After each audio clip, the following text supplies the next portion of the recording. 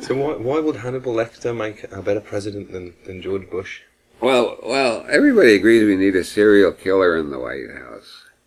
I mean, the patriotic line is we're surrounded by enemies. Every continent except Antarctica is full of people armed to the teeth who hate us because they hate our freedom. I don't know what freedom we got that they could possibly hate. We don't have any freedom left in this fucking country. But they believe we got freedom and people hate us for it. So we need a serial killer in there to keep killing all these people who don't have any freedom and hate us for our freedom. On the other hand, the left-wing attitude is that these are all wars for oil or other natural resources. The government lies all the time, and what they're trying to do is rip off the rest of the planet. So we still need a serial killer in the White House. So either from the left-wing or the right-wing perspective, we need somebody with the personality of a serial killer.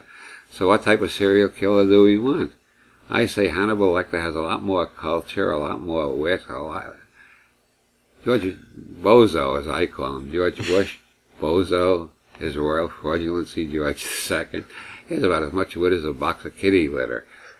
Hannibal Lecter is witty, educated, erudite, multilingual. He'd make a tremendously good impression on foreign leaders.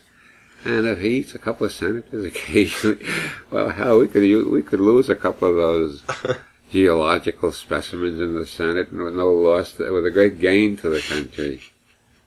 And so he ate the forebrain of a congressman once.